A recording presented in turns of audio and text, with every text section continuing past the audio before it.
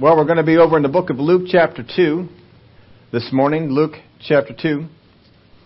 During the Christmas pageant, there was a child who had been forced into the program by his parents. You probably never know what that was like, but didn't want to be in the Christmas pageant, but mom and dad wanted the boy to be in the Christmas pageant, so he was forced to be in the Christmas pageant. And all through the practice times and all through the times they would get together, he kept voicing all his concerns and all his doubts and all his wonderings about the Christmas story and the things like that. He'd say things like, how can people believe that Jesus is the Son of God? And just what makes everyone believe that this is the way to heaven? Well, finally, he said, how do we know that he was the Messiah and that he was the way to get to heaven? How do we know that? And so one little girl piped up and she said, well, we know that because of the song. And he said, what song? And she said, you know the song, we sing it all the time. Away in a manger. The way to heaven. It's amazing the things that we hear sometimes.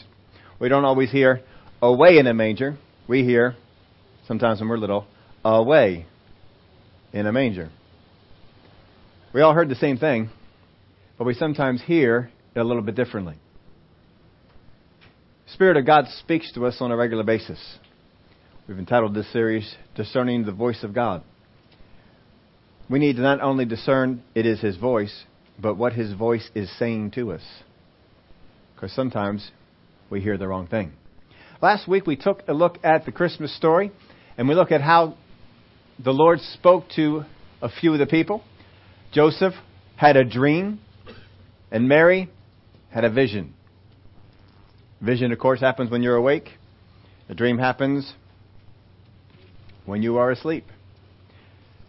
Vision, seeing that angel show up, be right there, that's pretty drastic, that's pretty real. We were going over that. A lot of us would like to have that. But the greater, Brother Hagin used to always tell us, the greater the revelation, the greater the test or trial or tribulation. So if you get a greater revelation, just know the test or trial is going to make that revelation seem hard to obey. Can you imagine having a revelation of an angel showing up and telling you were going to give birth to the Messiah, and that tests and trials are going to come to make you even doubt that? Brother Hagin used to always tell us, he said, I thank God for the still small voice.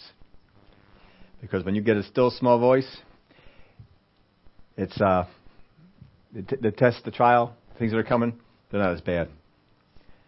They don't seem to be as huge. In Luke chapter 2 and verse 22, we're going to see another way during the Christmas story that people heard from God. In Luke 2 verse 22, now when the days of her purification according to the law of Moses were completed, they brought him to Jerusalem to present him to the Lord, as it is written in the law of the Lord. Every male who opens the womb shall be called holy to the Lord, and to offer a sacrifice according to what is said in the law of the Lord. A pair of turtle doves or 2 young pigeons. Behold, there was a man in Jerusalem whose name was Simeon, and this man was just and devout, waiting for the consolation of Israel, and the Holy Spirit was upon him. And it had been revealed to him by the Holy Spirit that he would not see death before he had seen the Lord's Christ. Now, God picked this guy out and spoke to him and says, look, Simeon, you are not going to die until you see the Messiah. That's pretty neat. They've been waiting for a long time for Messiah to come. Long, long time. They kept looking and looking and looking. He's not coming, he's not coming, he's not coming. And finally, Simeon gets this word, Simeon, you're not going to die until you see him. Now, we don't know how he got the word. Apparently, there was no vision and there was no dream. It just said it had been revealed. God spoke it to him somehow. You know that most things that are revealed to us are just spoken to us in our spirit? And down in his spirit, I assume, he got this, you know what? You're not going to die until you see Messiah. That's got to be exciting. I don't know that he went around and told everybody about that. Doesn't seem like he did. Seems like he kept it to himself, and he hung on to this. Now, why would he get this? Why would God speak this to him? Most of us would look at this as because he was just or because he was devout. Because for us, they're the qualifiers. If God is going to do something extra special for me or for someone, it's because I'm more just than the rest. Or I'm more devoted than the rest. Something about me is head and shoulders above the rest. But I think the big thing was he was waiting for the consolation of Israel. He was waiting for it. He's looking. He says, I know it's coming. I know it's coming. I know Messiah's coming. Some people in Israel probably stopped waiting. They waited for a while, and I don't think he's ever coming. But he was waiting for the consolation of Israel. And it had been revealed to him. Had been, past tense. Now he's getting up there in age. You might be thinking, well, how much longer am I going to live? Is it really going to happen during my lifetime? How many of y'all know the enemy comes along, whatever revelation you get, the enemy comes along to try to speak to you against it and tell you it's not going to happen? Well, the enemy would certainly come against him and say, it's not going to happen. You missed it. It probably already happened.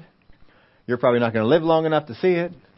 Whatever it is, whatever way he can come, he doesn't care what way, as long as he can get you to doubt the word that God gave you. No matter how the revelation comes, the enemy is out to try and undermine it. God may speak something to you in his word. And when he speaks it to you in his word, the devil's out there to try and undermine the word. If he speaks something to you in your spirit, he's going to be out to try and undermine what you heard in your spirit. If he speaks something to you in a dream, he's going to try and undermine what you heard in the dream, or what you thought you saw in the dream. He's going to try and undermine what you had in the vision. Whatever it is, he's going to come against you. And no, he's going to come against you with everything. Everything he's got, he's going to come against you. Jesus told us that persecution would come to us because of the word. That the word in us would draw persecution. Whether that word comes from revelation of the written word, whether that word comes because God spoke something to us, whatever it is, the word is going to draw attention. People are going to be focused on you. If you watch any football today, attention is always on the person who has the ball. The camera people are on the person who has the ball. The defense is focused on the person who has the ball. The offense is focused on the person who has the ball. They may know who the ball is supposed to go to. But the attention is on the person who has the ball. Just picture the word, the revelation you got as the ball. And that just brings attention to you. There's a real easy way to get rid of that attention. Drop the ball. Drop the revelation. Get rid of it. But see, Simeon didn't do that. He held on to it. He kept waiting for the consolation of Israel. It had been revealed to him. He goes on here in verse 27. So he came by the Spirit into the temple. How do you do that? All the times that you've read this, how do you see this happening? He came by the Spirit. How did you get here today? How many of you came by car? You came by car. That's not by the Spirit, is it? You get in the car, you start it up, you go over here. We think he came by Spirit. What, did the Spirit of God pick him up and just kind of hover him over the earth? Drop him off at the temple? I need you at the temple today. How do you come by the Spirit?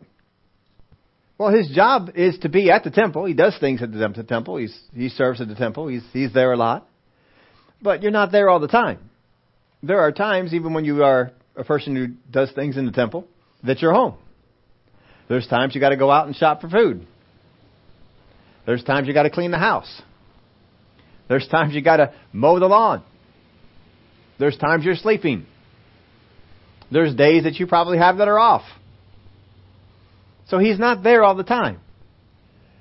But apparently this time the Word of God specifically said that he's there by the Spirit. That the Spirit said, you need to be at the temple today. And so he gets up and he walks to the temple. Because that's how you get to the temple. You walk there. But by the Spirit of God told him, get to the temple. Get to the temple. God gave him the revelation. You are going to see Messiah. And God knows Messiah is on his way. Because Mary's already given birth to him. We got to bring him down to the temple to do the offering and the sacrifice. So God knows he's on the way. Simeon, you need to get, he doesn't say to him, Simeon, Messiah's coming, you need to get over to the temple. He just says, go over to the temple. He just feels something on the inside of him, I need to get over to the temple. It says by the Spirit, simply because he probably wasn't scheduled to be there. Otherwise it would have said by the schedule he was there. Yeah. And sometimes it has said that in the Word of God that people were scheduled to be there on that day and they were there. But this time he's not scheduled. He's just there. By the Spirit. Because the Spirit came up on the inside of him and said, get over to the temple. I don't know why I'm supposed to be over to the temple today. So he goes over to the temple. So he came by the Spirit into the temple. And wouldn't it be great if when God sends you someplace, He tells you why you're there? I don't know if you ever had that, but sometimes God sends you to a place and you don't know why you're there. It's happened in the Bible a few times too. We talked about this not too long ago. Peter was up on the rooftop meditating on some things. A vision came on down about the food, unclean items, and God says, rise, Peter, kill and eat. You know the story that went on with that. And after he was pondering that vision, determining about what it meant, the Spirit of God said to him, some men are going to come. They're going to call for you. I want you to go with them. So certainly 3 men came. They called for him. He says, all right, stay here tonight. We're going to leave in the morning. We're going to head on over. So he goes on over to the house. And he says, all right, I'm here because God gave me this vision, told me it was okay. I'm supposed to be here. What do you want to know? And they said, hey, this is great. We asked God for you to come. What are you going to tell us? So you got Peter there who wants to know why they called him. And you got a bunch of people there that are saying, we're ready for whatever it is you have to say to us. But Peter wasn't given anything to say. Peter was not told anything to say. And they didn't have any questions for him. Go back to the story in Acts and take a look at it. They had no questions for him. Peter's like, come on, what do you want? We're here to hear what you have to say. And so Peter, it's the Word of God says it this way. Peter opened his mouth. Now usually that was bad. But he opened his mouth and the Spirit of God filled it. And he spoke things and was wonderful. Sermon and blessed the people that were there, blessed Peter. And good things happened. Why was he there? Because the Spirit of God told him to go. He had nothing more. The Spirit of God told him to go. He went. He was obedient when he was there. Didn't seem to be obvious what he was supposed to do. But by the Spirit, his mouth was filled. He spoke some things.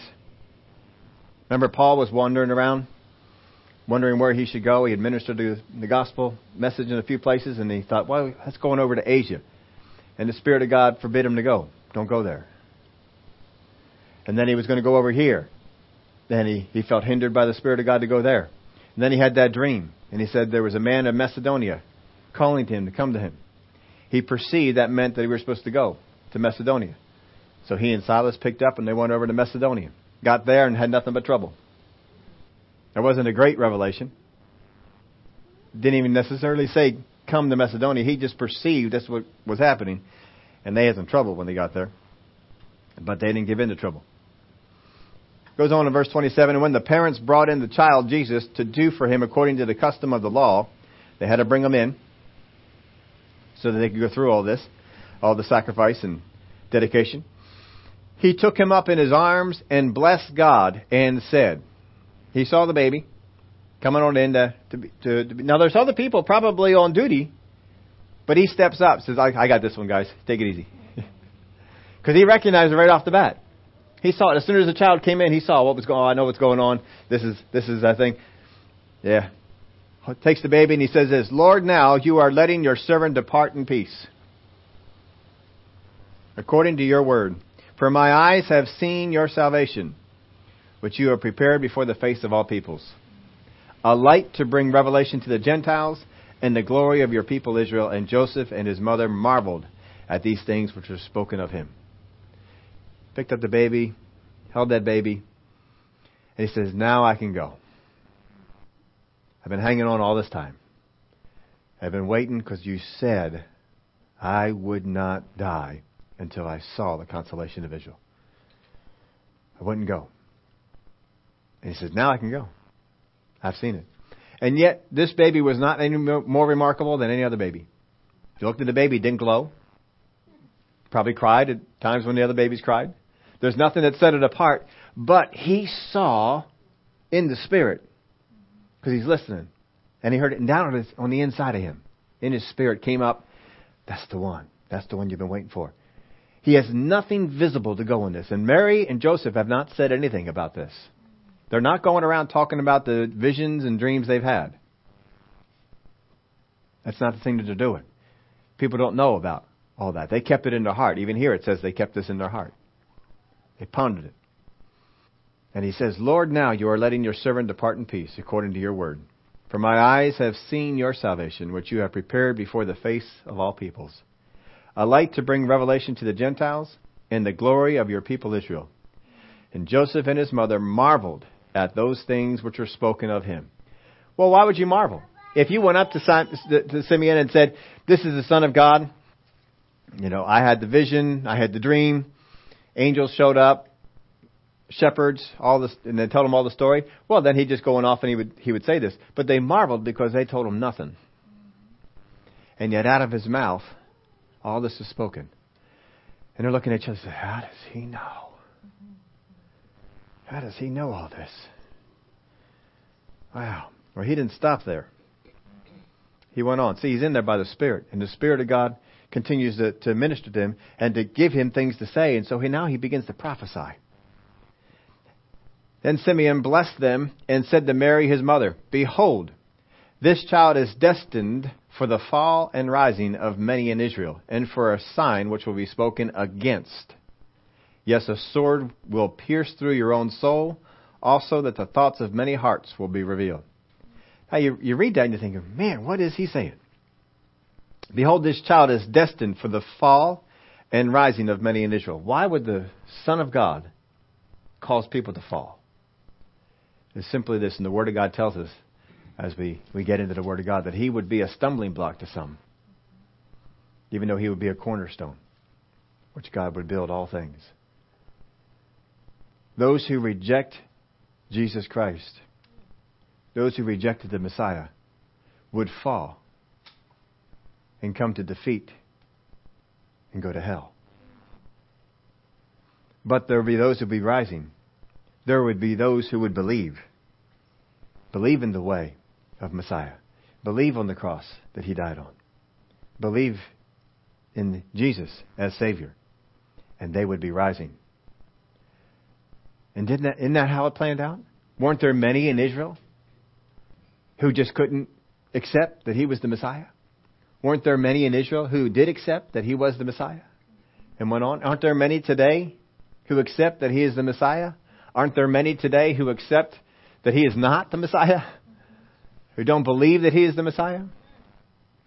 He is still responsible for the rising and fall of many.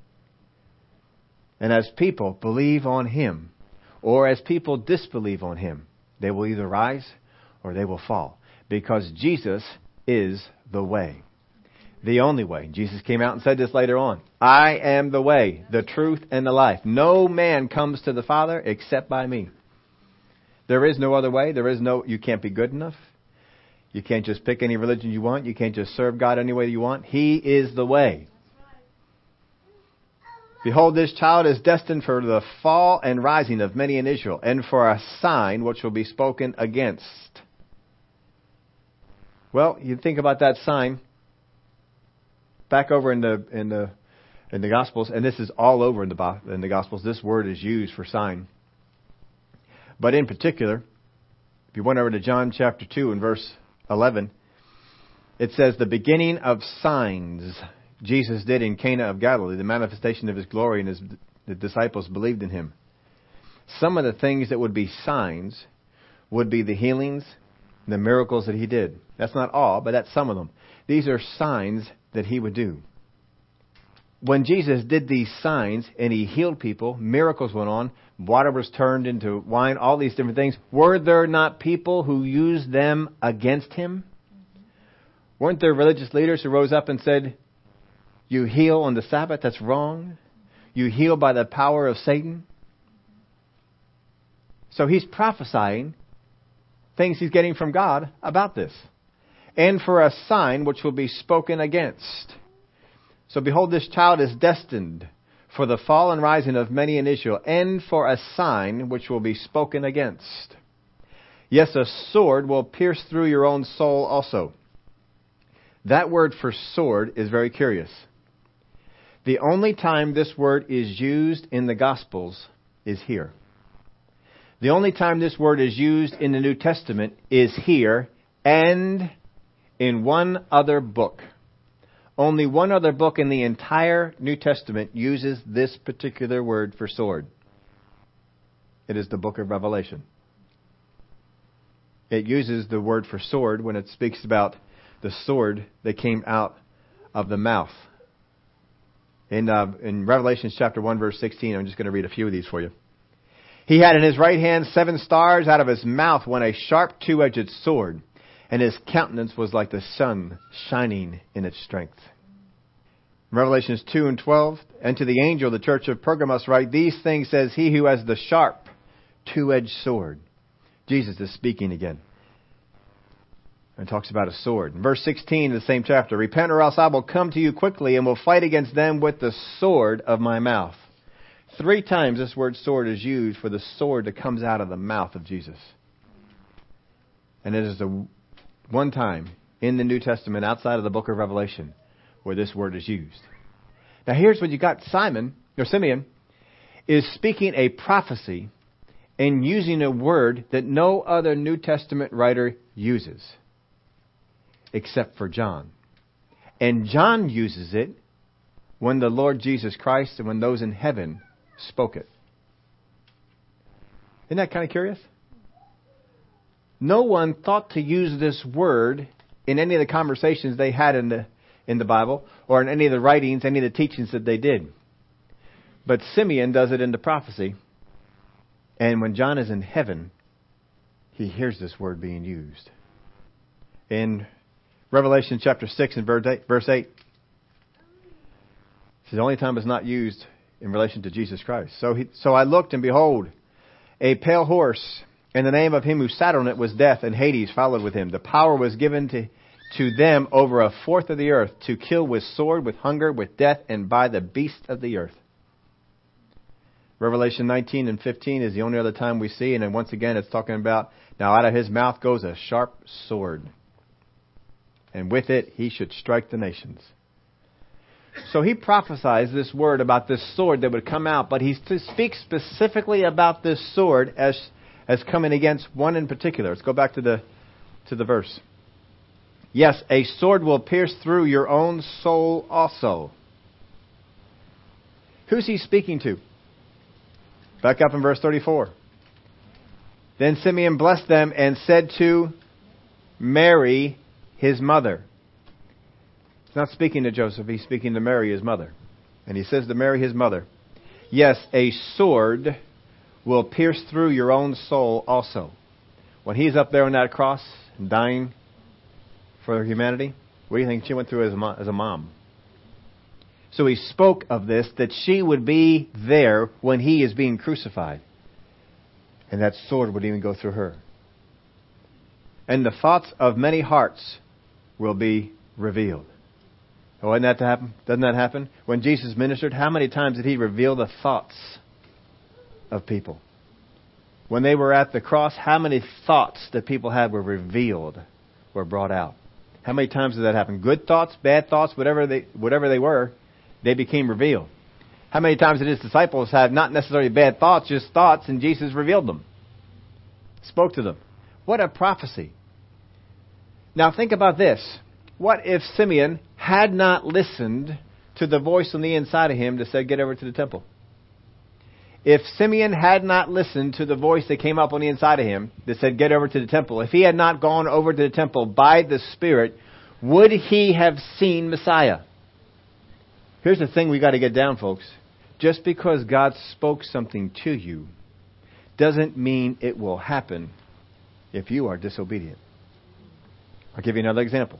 Can't ever just take anything off of one example. Here's another example out of Scripture. God spoke to the children of Israel, I will take you to a promised land. He took them up to the promised land. They sent the spies in. They came back, gave a bad report, and the people said, we're not going in. And God says, that's it. You've tested me all these times. I'm not taking you in. You're not going. Did God promise it to them? Did God say, you're going to go into the promised land? Sure did. But see, their disobedience kept them out. Jeroboam was given a promise. If you will follow after me, I will make of your house an enduring house just like the house of David, when the kingdom was separated into the north and south. And he was given the northern 10 tribes. And as soon as he was given the throne, he said to himself, now the children of Israel will go back to David if they continue to go down to Jerusalem to sacrifice. So he made golden calves. He put one up in Dan and one in Beersheba. And he said, these are your gods, O Israel. Worship them. And some people left the northern tribes of Israel and went down into the south because they didn't want to go after a false worship. It was a false worship of God. They didn't want to go after that. They didn't want to pursue that. But some stayed. And then a prophet was sent to Jeroboam and says, all right, we're not going to do that. There was a promise that was given, but it was never revealed because he was disobedient. Just because a promise has been given to you, it does not mean it will come about if you are disobedient. You need to follow after the voice of God. The greater the promise, the greater level of obedience on your part. You need to follow after what God said to do. Don't shirk when you're into the responsibility. You need to listen. You need to hear. We entitled this lesson, Using Your Inside Voice. How many of you were told when you were kids, when you would be speaking inside the house as if you were outside the house? And your mom, very seldom dads, but usually the mom would say, hey, use your inside voice. What's your inside voice? It's quieter. It's quieter. It's down a couple of notches. Outside, you got to raise the volume because there's not as much reverberating off the walls and stuff. But inside, you got to be quieter. You got to learn how to tone that down. You got to use your inside voice. Folks, we have an inside voice. It's the voice of the Spirit on the inside. It's not always loud. Most of the time, it's still and it's quiet. We need to use that voice. We need to hear what that voice is saying. Simeon heard what that voice was saying when it was revealed to him, you will not die until you see Messiah. And then he used that inside voice again when the Spirit of God came up and said, get over to the temple. Get over to the temple. And he probably didn't notice it as anything really dramatic or special or anything of God. Just go over to the temple. In the same way, you're going to have the Spirit of God speak to you. Go over to the store. I really don't need anything at the store right now. Have you ever had that? I really don't need anything at the store. Why should I go over to the store? And you talk yourself out of doing whatever it is that... Or maybe God would say, go into work. I'm not scheduled to be at work. Why would I go into work? I don't need to be at work. But it came coming up and go into work. Or maybe it might be to not go someplace. Just a voice on the inside. Not sure what. What does that mean? I don't feel like I'm supposed to do that right now. I heard a story, it was related to me, of a pastor who had scheduled a vacation to go over into, I believe it was Indonesia. And they had scheduled it around Christmas. They were all going to head on over at Christmas time and go over to Indonesia. And they were going, and all the kids were excited. The mom was excited. Dad was excited. They're all excited about going on over to the place. And it came up in his spirit, cancel the trip. Well, it's going to cost you money to cancel a trip like that. It's not going to cancel the trip. All right. So he canceled the trip. He came to his family and says, we're not going. Now, that wasn't very popular. Kids, what do you mean we're not going? We're supposed to go. We're looking forward to going. We want to go. And even his wife was not on board. Not on board. No, we need to go. We want to go. What do you mean? I don't feel good about it in my spirit. We're not supposed to go. That's when the tsunami hit and the beaches were wiped out right where they were supposed to be. How many stories did you hear of the World Trade Towers of people who just felt in their spirit, don't go into work. Stay home. Or we knew one person in particular, their brother worked in the trade towers and never happened before overslept his alarm. And by the time he got ready and got everything going to get over, the trade towers had already been under attack. Otherwise, he would have been in the building.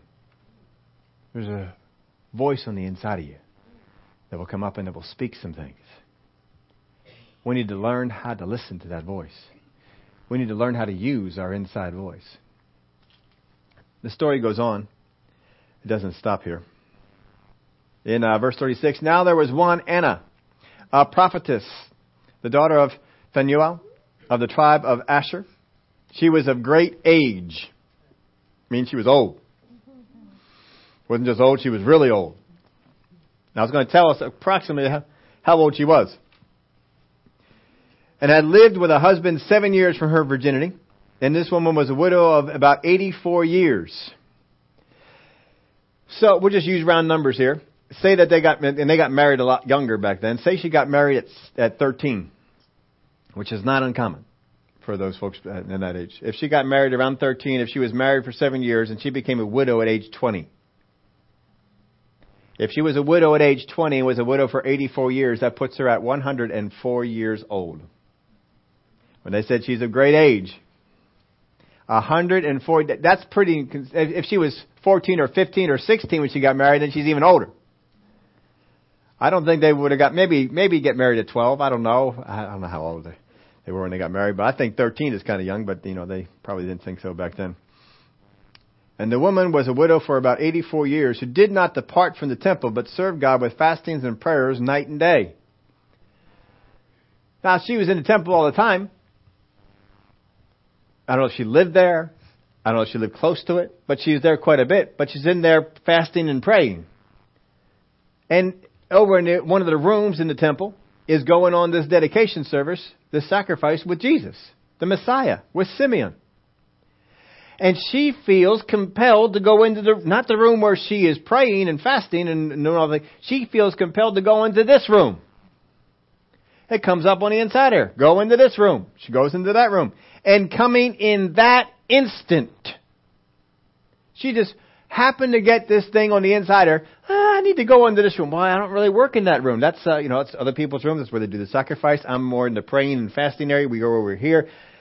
But felt compelled to go into this room. And she goes into that particular room. And in that instant, just as she comes through, she sees. Coming in that instant, she gave thanks to the Lord and spoke of Him to all those who looked for the redemption in Jerusalem. She recognized it just like Simeon did. Recognized it right off the bat. That's Messiah. That's Messiah. And just happened to come into the room at the instant that all this is going on. How does that happen? And she spoke not to all those, but those who looked for the redemption in Jerusalem. Because not everybody looked for the redemption. So when they had performed all things according to the law of the Lord, they returned to Galilee, to their own city, Nazareth, and the child grew and became strong in spirit, filled with wisdom, and the grace of God was upon him. Now we bring up these two particular stories because a lot of times our focus and our attention is on people who have visions and people who have dreams. But here are two instances where this is a great thing that has happened, and nothing spectacular has happened at all. They just happened to be in the right place at the right time. Because they listened to the Spirit on the inside of them to be in a certain place. There are some other instances. We've covered these in the past. We'll go over them here again for you here. But in Luke chapter 1, we find out why Luke wrote the Bible that he wrote. He wrote Luke and he wrote Acts. If you want to actually add this up, people who go out there and they say Paul wrote most of the New Testament are ignorant. They don't know what they're talking about. Luke wrote more New Testament than any single author. He wrote 2 books, but his 2 books are long. They are long books. And if you add them up, he wrote more than Paul. Paul wrote more epistles. Luke wrote more words. And he's a Gentile. But why did he come to write? Here's where we find out. Luke chapter 1. He tells us right off the bat. Inasmuch as many have taken in hand to set in order a narrative of those things which have been fulfilled among us, just as those who from the beginning were eyewitnesses and ministers of the word delivered them to us, it seemed good to me also, having had perfect understanding of all things from the very first, to write to you an orderly account, most excellent Theophilus, that you may know the certainty of those things in which you were instructed. What he is saying here is this. There's a whole bunch of people who have written things down about what happened with Jesus. And I happen to be one of the people who was there from the beginning. Luke, a Gentile, was there from the beginning. And I've seen all this stuff. I have understanding of it because I was there. I saw this stuff come out. So I thought, hey, it seems good to me to go put this stuff down on paper. Can you imagine that? The Gospel of Luke is written because, it seems like a good idea to write this stuff down. The book of Acts is written because it seemed good to Luke. I think we ought to write this stuff down. No vision, no dream, no lightning bolt, nothing. It just, seems like it'd be a good idea if we went ahead and did this. How many times have we had things going on inside of us? It seems like a good idea if I went ahead and you go out there and you do that. It just seemed nothing spiritual about it. It just seemed like it might be a good idea if I did that. You might be getting dinner ready. It just seems like a good idea to put on an extra box of pasta. I don't know why. And then it seems like it all went away, or extra people came over, or something like that. It just seemed like you didn't feel like you were being led by God. It just seemed like a good idea. That was Luke. Silas. How many of y'all know when Paul split up with Barnabas, who did he take on as a partner? Silas. And they became a powerful team. Do you know why Silas was available? Now we're in Acts chapter 15, verse 32. Now Judas and Silas, themselves being prophets, also exhorted and strengthened the brethren with many words. These are folks who came over when they had, what should we make Gentiles do? And they went over to Jerusalem, and they had that whole council, and they sent stuff back. And we've covered that before in the book of Acts. And I'll tell you what, James wrote some nasty stuff. And Paul didn't have a whole lot of respect for it. We've covered a lot of those things, but it made the scripture. We got the list of 4 things they're supposed to do, only one of which was scriptural. He's asking them to do 3 things that weren't even in the Bible. But that's James for some of the issues that he had. Thank God, God can use us even when we have issues. So anyway, he sent this list of 4 things over, and they delivered it to the folks, and they read the thing. And James sent Judas and Silas along with Paul and Barnabas to go back and to relay all this stuff with them. And after they had stayed there for a time, they were sent back with greetings from the brethren to the apostles. So Judas and Silas came from Jerusalem to Antioch to deliver this message. And they stayed there a few days, interacting with them, teaching them, giving them some things. And then afterwards, they said, all right, well, this time has been great, but you all need to get back. And so they sent them back. You guys going back home. Here's a message you can give to James. Here's a message you can give to the church in Jerusalem. Thanks again for coming on out here and being part of this and helping us out. However, it seemed good to Silas to remain there. So they're getting ready to go. Their bags are packed, getting ready to head out the door to go on back to Jerusalem. And Silas says, it just seems like a good idea if I stay here. Judas, do you mind if you just make the trip by yourself and I stay here? I don't know. I may follow you in a little while. It just seems like it's a good idea for me to stay here. I'm just not ready to leave yet. How many of you have ever felt that on vacation? You're out there on vacation. You're there. You're supposed to be out gone for 5, 6, 7 days. And on the 7th day, it just seemed good to you not to go home. Can't always do that, but Silas was able to do that. He just said, I'm just going to stay here. Well, what are you going to do? I don't know. I don't really have anything to do. I know my job's waiting for me back over there, and the church is waiting for me back over there. I got things I got to do in there, but just tell them I'll be along in a while. I guess it just feels like I should stay here for just a little bit longer.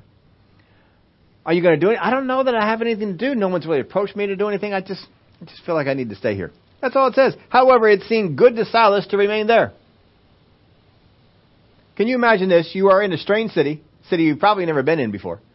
It's a Gentile city. And it just seems like I had to stay here for a little while.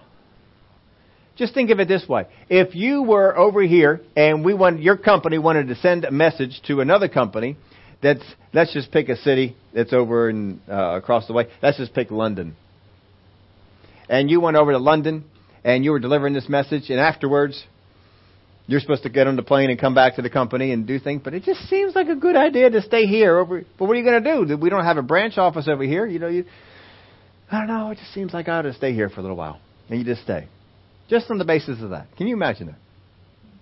Then the next verse picks up, and Paul and Barnabas also remained in Antioch, teaching and preaching the word of the Lord with many others also. Then after some days, So a number of days had transpassed and Silas is still there. Paul probably saw him. Silas, I thought you left. No, I'm still here. How come you stayed around? I'm not sure. I just feel like I ought to stick around here and just didn't feel like everything was done yet, so I just stayed here.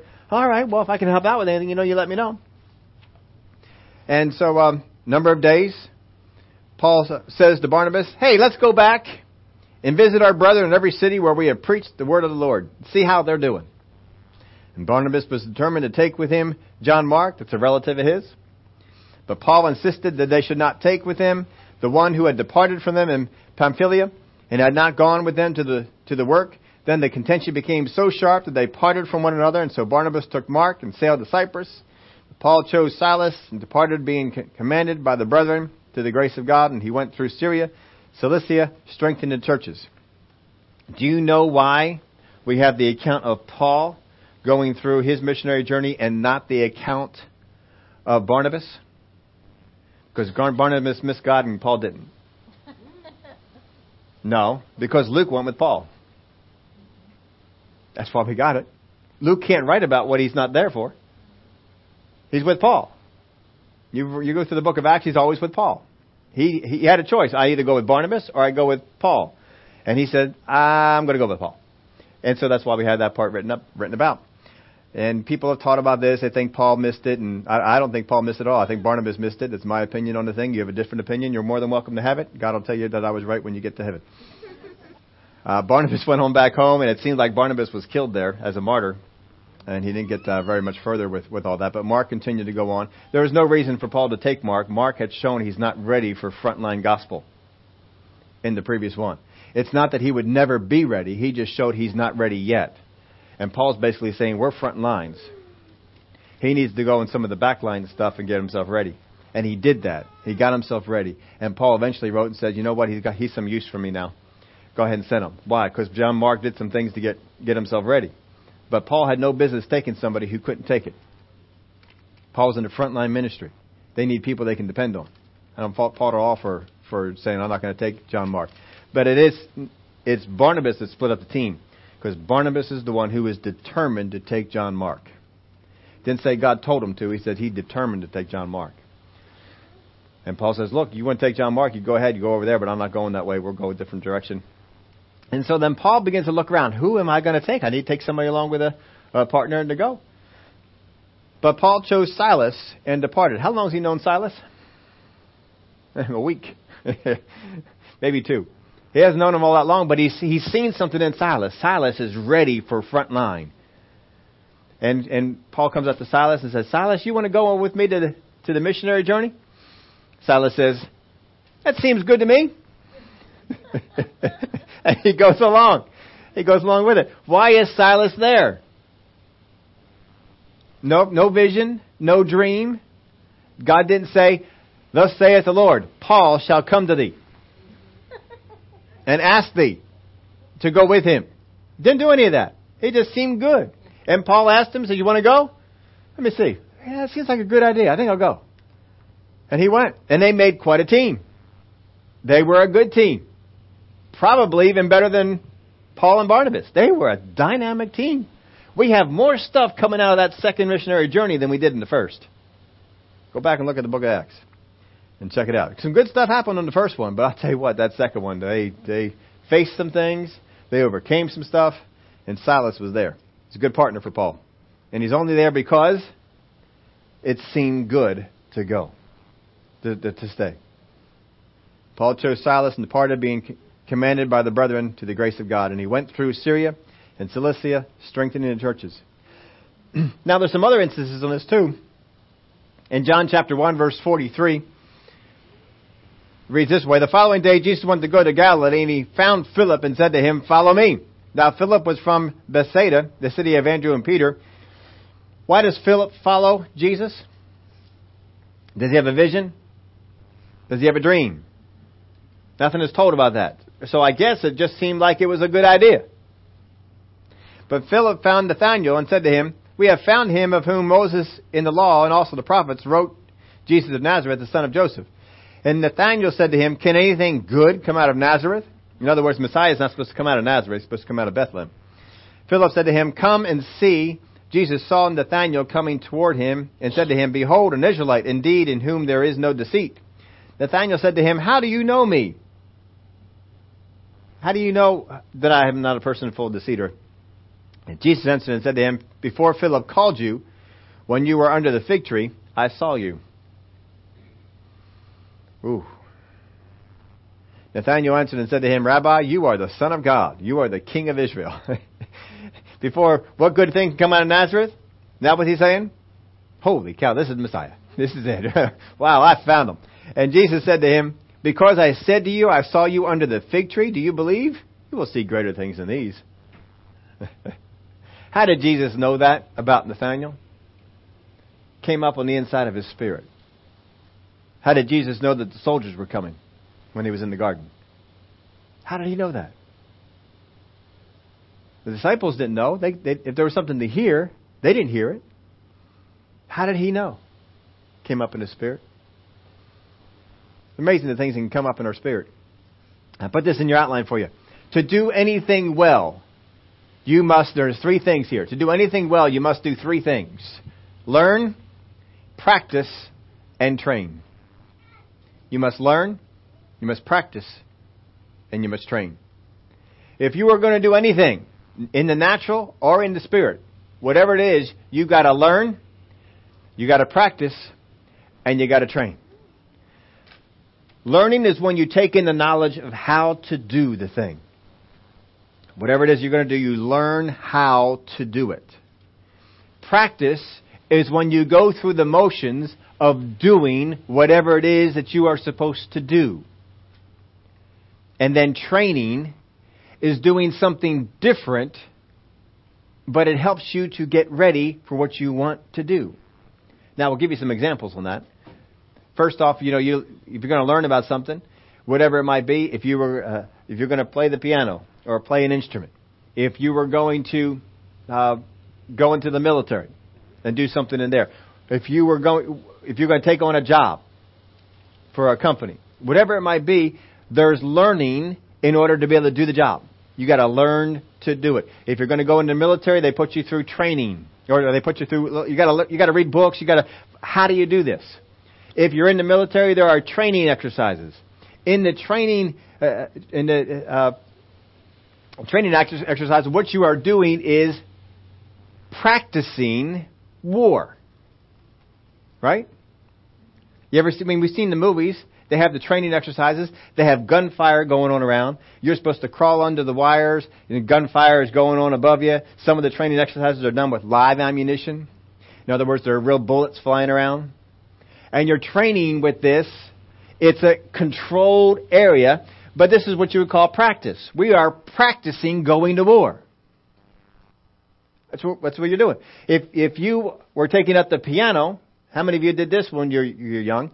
You had a song and you practiced it. When you practiced that song, I don't know if I took up the piano. My parents tried to get me to play the piano. I practiced some songs. I know for a fact that when you practice a song on the piano, it does not sound like the real thing. It sounds something like it. Your speed is off. You're hitting the wrong note here and there, but you're practicing. You're trying to do it. But then there is training. In the training is when, if you're playing the piano, you do scales, or you're getting your fingers used to the keys. There's no song involved. You're just training. If you're in the military, you're doing sit-ups. When on the battlefield do you ever have to do a sit-up? When on the battlefield do you ever have to do a push-up? You don't have to do. No one squats on the battlefield and gives me 20. No one does that. It's a training. It's a training time. There's practice when you are going through what is a simulation of the real thing.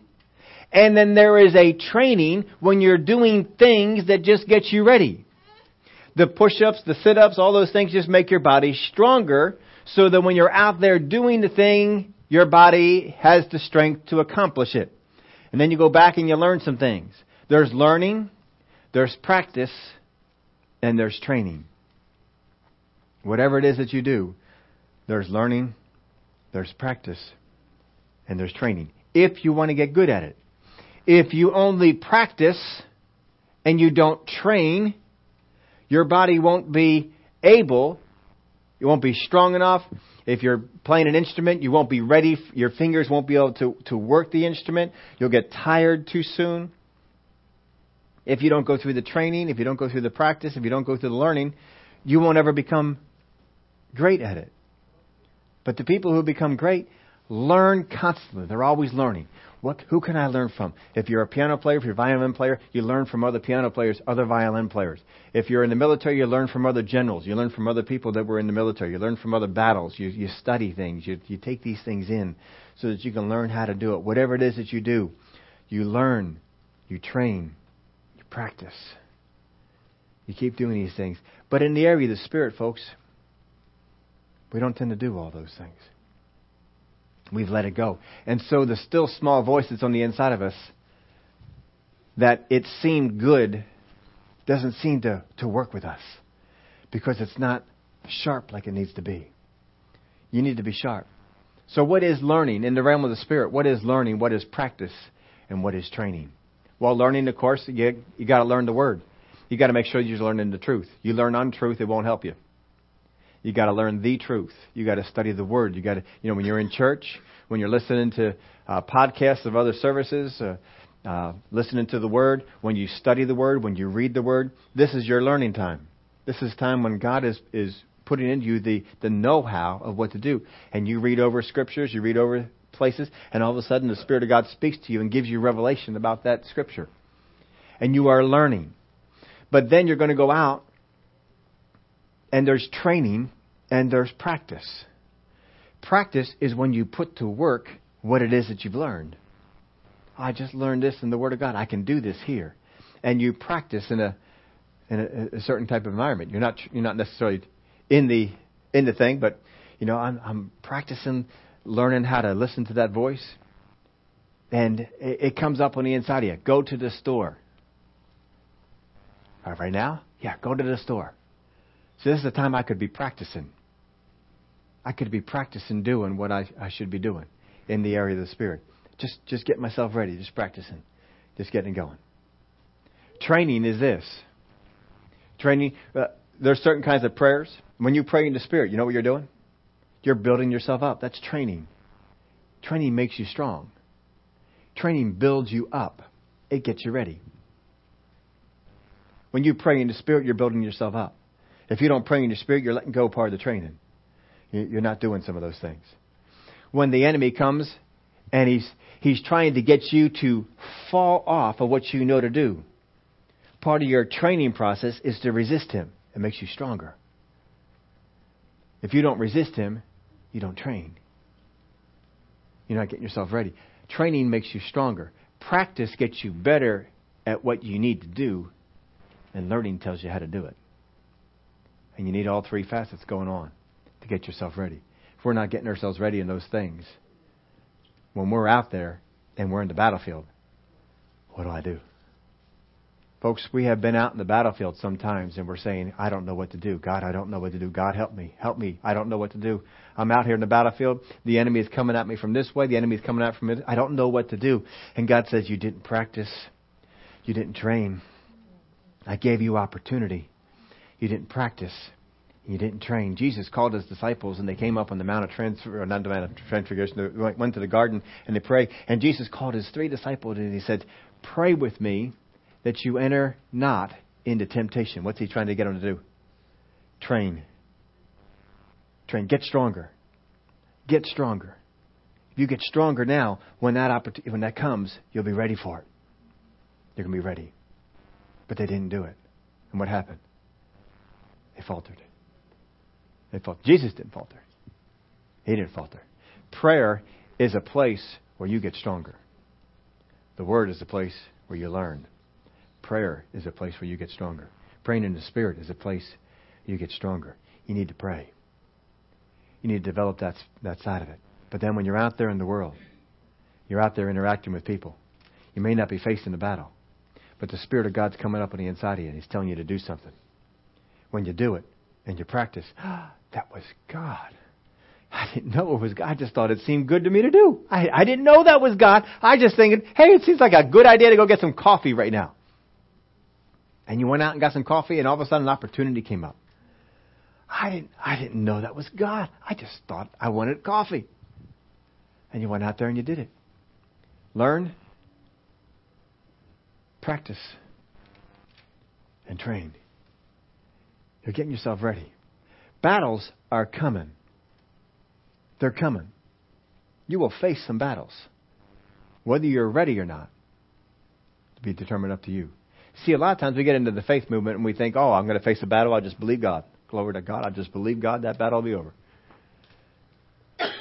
That's hogwash, folks. If that worked, should have worked for Peter, James, and John.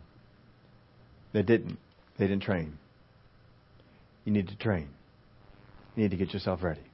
God is going to lead you into some things to get you trained. If we had time, we'd go through Daniel's life. Daniel was a life of training, practice, and learning. And he kept getting better and better and better and better. Pretty soon this guy would not be toppled by anyone. No one could take him down. Can you imagine that? No one could take down Daniel. Whew. Daniel never got proud about that, but no one could take him down. He was tough. He was tough. Some of you are facing some battles right now. And you need to listen to that voice on the inside of you. You should have been training a little earlier. But thank God He's got some mercy for us. He'll help us out. You're facing some stuff and you don't know what to do. Now here's a problem that comes in. Especially in the area of health.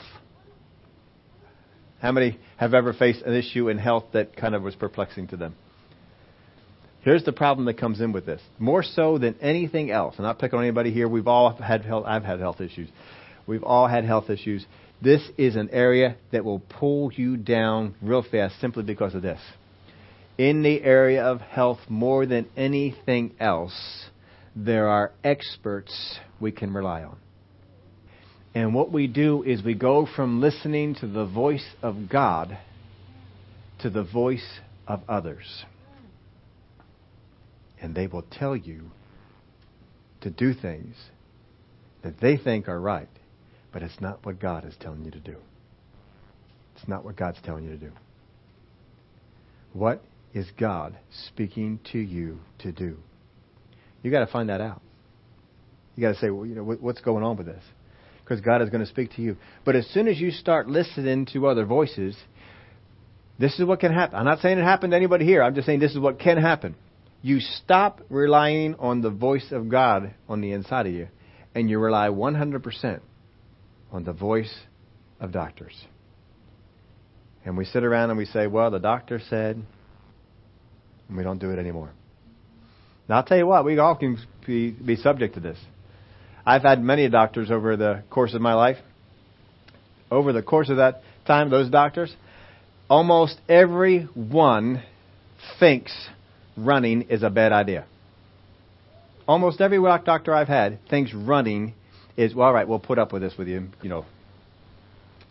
but you ought to quit. Almost every doctor I've had thinks I'm killing myself because I run. Almost every one. Handful of ones that didn't. One guy who fixed my orthotics last, it was a triathlete. He was a bigger runner than I was. He did not think running was bad for you. But I've had many people tell me, you need to quit running. You need to stop. Don't do it. Now, we went through some things here in the beginning of the year. I relate my experiences in health and healing to help you all. As I learn stuff, I want you all to know it too. And, the end of last year, December of last year, I had a problem that came up in my hip. Sent a problem down my leg and started messing with my knee. I went to 2-3 different doctors, and I told them all the same thing. It started in my hip, it went down through my leg, and it's messing with my knee. I said to every single one, it's not a knee problem. It's a hip problem. And every single one, I had to work on the knee because the knee hurt. They had to work on the leg because the leg hurt. But no one could get at the hip. No one could figure out what's going on with the hip. And most of these folks were telling me, quit running. And I went from running 100 miles in January and November of last year per month to 13 in January. 13 miles I ran in January. That's it. I ran a little bit more than that in February. Because people were telling me, don't run. March didn't run much more. I was listening to people telling me what to do. I told you some of the experiences already on this. I finally got to a place in May. I said, you know what? I'm going to do what I feel in my spirit I need to do. And you know what my spirit told me to do? Steve, you're a runner. And this constantly went over me. Runners run. I said, yes, they do. Yes, they do. And I went on a streak of running 55 days in a row. 55 days in a row, I ran. I turned in for the month of June 160 miles. And the problem was getting better. It wasn't gone. It was getting better and better and better. August came around. I said, I was talking to God about it. I said, God, what am I going to do about August? August is a problem month for me. We went away for the winter retreat. I had 4 days. It was going to be really tough for me to do what I knew in my spirit I knew I was supposed to be doing. And I only got out, I think, 2 of the days, 1 or 2 of the days we were gone on that. Then another thing came up. We had the meetings with Jay and Tammy. And I got to run none when they were here. And then we went on vacation. And you know, when you're on vacation, family wants you to be vacationing. But we got out to a few places. But by then, the things had started to fall apart. And the leg was not doing well. And my mileage not only went down in August, I couldn't get it back up in September. I couldn't run much in September. Having a hard time. It was really sore. My wife kept saying, going over, talk to this people over here. No, I'm not going to go. I'm not going to go. I wasn't going to go. Because I'm tired of people telling me don't run. So finally, it was painful driving. It was painful, all kinds of things. I'm going to go. So I went on out there and went. And we worked on some things. And I did what I knew to do. I worked myself back and got myself into the schedule of what I was supposed to do. And started running. Got the mileage back on up. In October and November this year, I ran 130 miles both months. It was good. Things were going good. The mileage was coming up, and the pain was going away, and we're getting less and less. And I went over to this doctor that she was talking about, and he has a whole different type of therapy. And you know what's really funny about this one? The doctor's a runner. They have signs all over the office about how good running is for you. They never one time, there's 2 of them there, never one time said don't run. Every time they come in, they say, how'd you run this week? How far did you go? What were you doing? They're always asking me about it. They kept encouraging, kept going. So I kept running. We are on course right now. I'm able to drive without the pain in my knee, hardly at all. And this month, I am on course to get 200 miles in. First 200-mile month in a long time. Listen to you. I don't say that because 200 miles means nothing to you. It's not a big deal. That's not the issue. The issue is this. Listen to the voice of your spirit. You can go to a doctor. A doctor can help. A doctor can do some things. Whatever this therapy is, it's called RT something or other. I don't know all the ins and outs about it, but I know it has helped. It has done some things to work it out. And for the first time in a year, I can actually go out and run and not stretch. I haven't been able to do that in ages. Always got to move things, stretch things out, get things ready. I can just go out and run. That's cool. But listen to the voice of your spirit. What is your spirit telling you to do? What is it? You got to listen to that voice. Because what happens is we turn off that voice and we don't listen to it. We're not practicing. We're not learning. We're not training. And then we face the opposition. And you know what happens? We go right down. I don't want you to go down. I want you to be victorious. You all want me to be victorious in the things that I face. Well, I want you to be victorious in the things you face. What is it that you face? I don't care what it is that you face, whether it's a health issue, whether it's a weight issue, whether it's a blood condition, whether it's high cholesterol or high blood pressure or problems on the job or problems in the neighborhood or problems wherever you find them, whatever it is going on, the best thing you've got is the voice down on the inside of you. And for some of these things, it's just going to seem good. I'll tell you what, most times I went out there and ran. You know why I did it? Seems like a good idea to go out and run. That's it.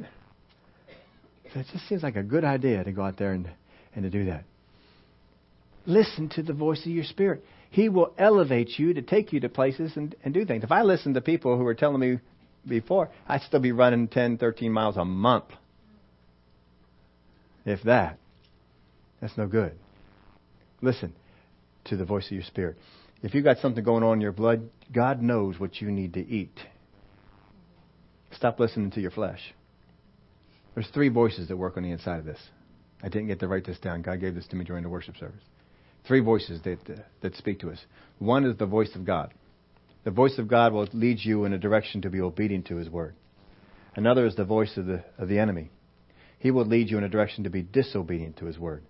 Think of the Jesus in the wilderness. What did the devil try and do? Get him to disobey the word of God. What did the devil try and do to Eve in the garden? Get her to disobey the voice of God. There's a third voice. It's the voice of your flesh. It's the voice of your flesh. The voice of your flesh won't necessarily lead you to do the word of God or against the word of God. But the voice of your flesh is going to lead you to do what's comfortable, what's convenient, what's easy, what's desirable. But the voice of your spirit will take you places. You'll do some things that aren't easy. So you'll do some things that are hard. But the payoff is great. Here's the tough thing. Staying with whatever God says to do. Staying with whatever God says to do. Because if God speaks in your spirit that for your body you need to do this, it's easy for a day or two. Easy for a day or two. But then down the road, things are going to come up. Things are going to happen. Things are going to try and get you to stop doing what you knew in your spirit you were supposed to do. And what happens is, folks, you are losing the battle in practice. Because you're not practicing what you know to do. And when you get into the thick of a real problem, you aren't ready. You won't be ready. Simeon was in the right place because he listened to his spirit. He didn't get there overnight. He got there to a place where the Spirit of God could speak to him. Anna came in that instant. Why? Because it was in her spirit to come out there and do it. They spoke things. Why? Because it came up in their spirit to speak these things. Silas is where? Where he could be teamed up with Paul because it seemed good to him to stick around. We read the book of Luke and enjoy it. We read the book of Acts. Why? Because it seemed good to somebody to write it down. There are some things that in your spirit right now seem good to do, but you're not doing them. They seem good to do, but you're not doing them. You know, if I did that, that would probably help me. But you're not doing them. When's it going to help you? When you do them. And once you start doing them, just know this.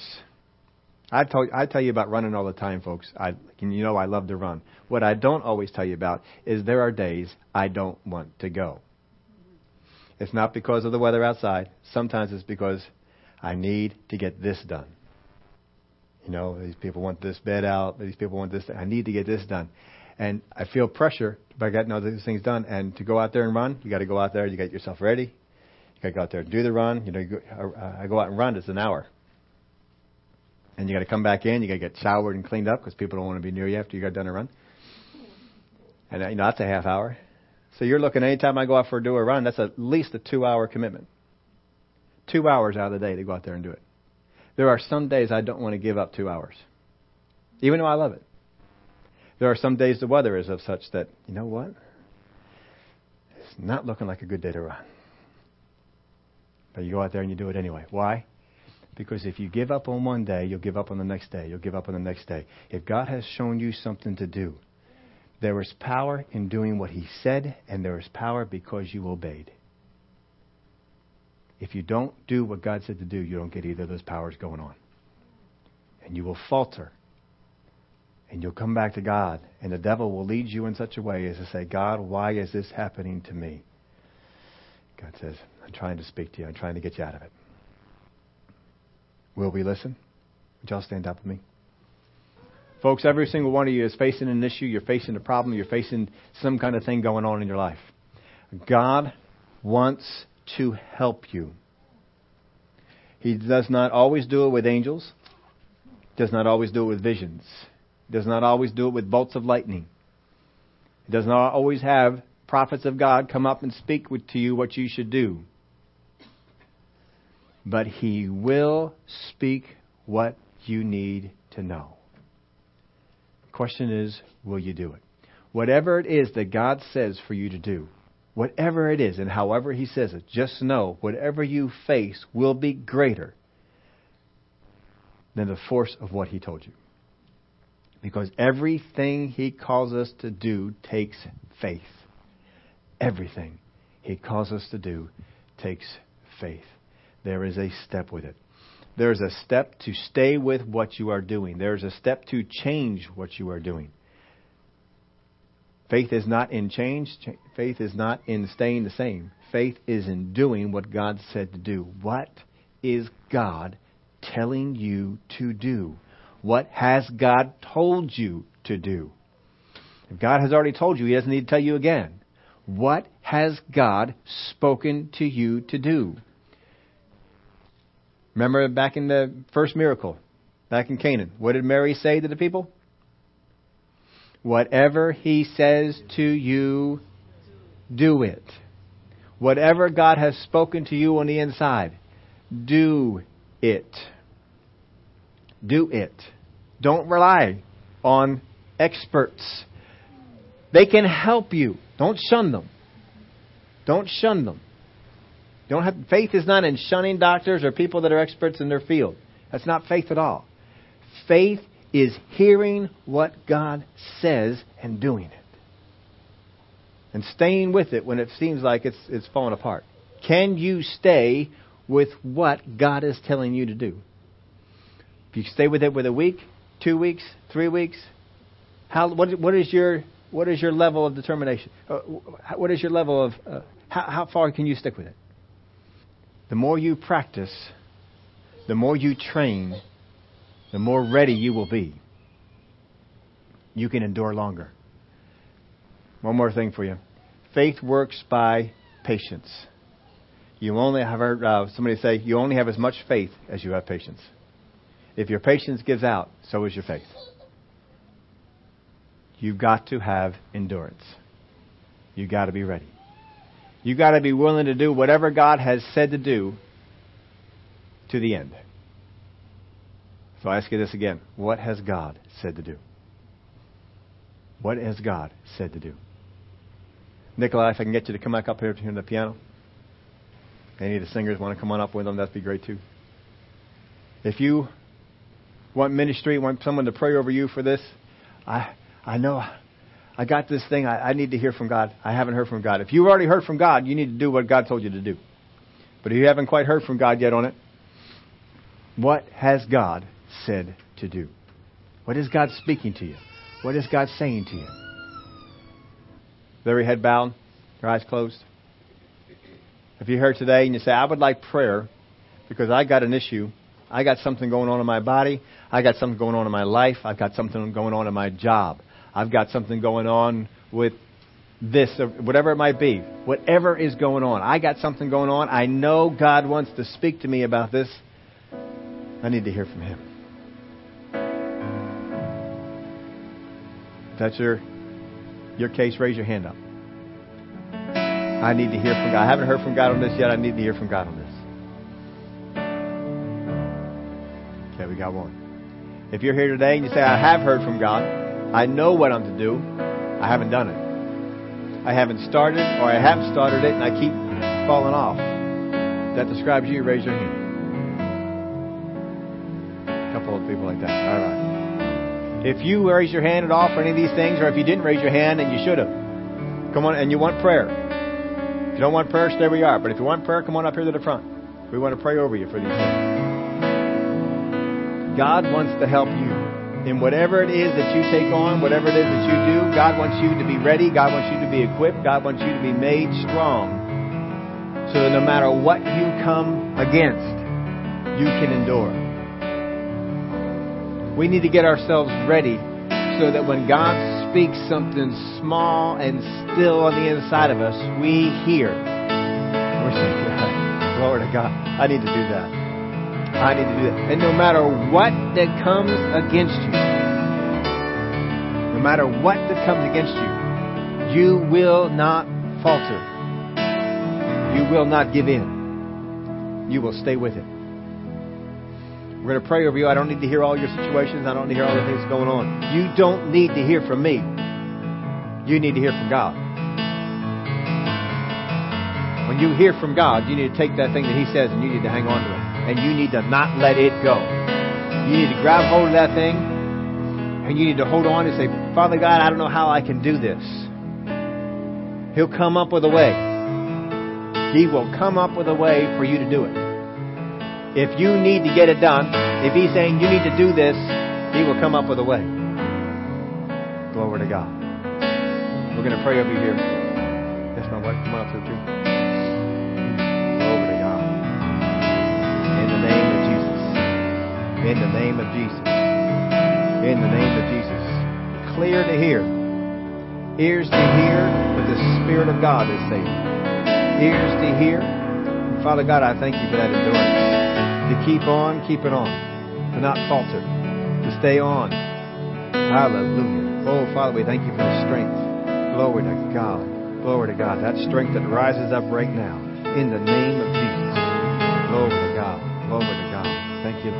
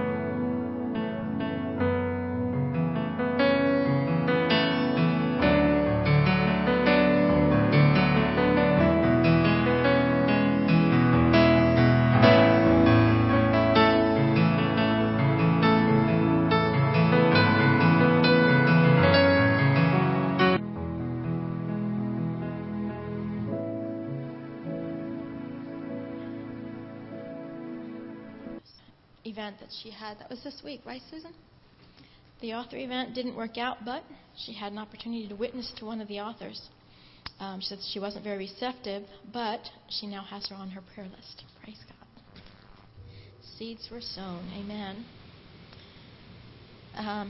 Susan said she's thankful for the good day that she had with her mom yesterday. Also, a lot of questions that she had on some business matters were answered with a little effort on her part. Daryl said he received a check to help pay for Alicia's tuition from someone that they don't even know. Another one from Daryl. He said that he had a mechanical failure on a job this week. He tried to fix it on by himself. And when he couldn't make things work, he came to his senses and asked the Lord for wisdom. The Lord showed him that they already had the replacement part that they needed with him. They were able to fix it and complete the job, and the customer wants to use them on a future project that's bigger than the one that they did so far. Amen. Any other praise reports? I have a challenge for everybody for this week. I was thinking about this all week long, and I said, these praise reports are awesome, but it's only, a lot of times it's most about what God's doing for us. But with where God's taking us this year, with regards to the area of prayer and some other things, my challenge to you is this. The next praise reports that you bring in, tell us about how it's going with the people you've been witnessing to, the people you've been praying for, the people you've been believing to come into the kingdom. They don't have to have given them hearts to the Lord already, but just I want to hear how it's going. Is God opening doors for you to witness to people? Are you seeing the open doors to witness to people? So come in with some praise reports about evangelism, how it is that we're witnessing to folks. You're not going to sing just yet.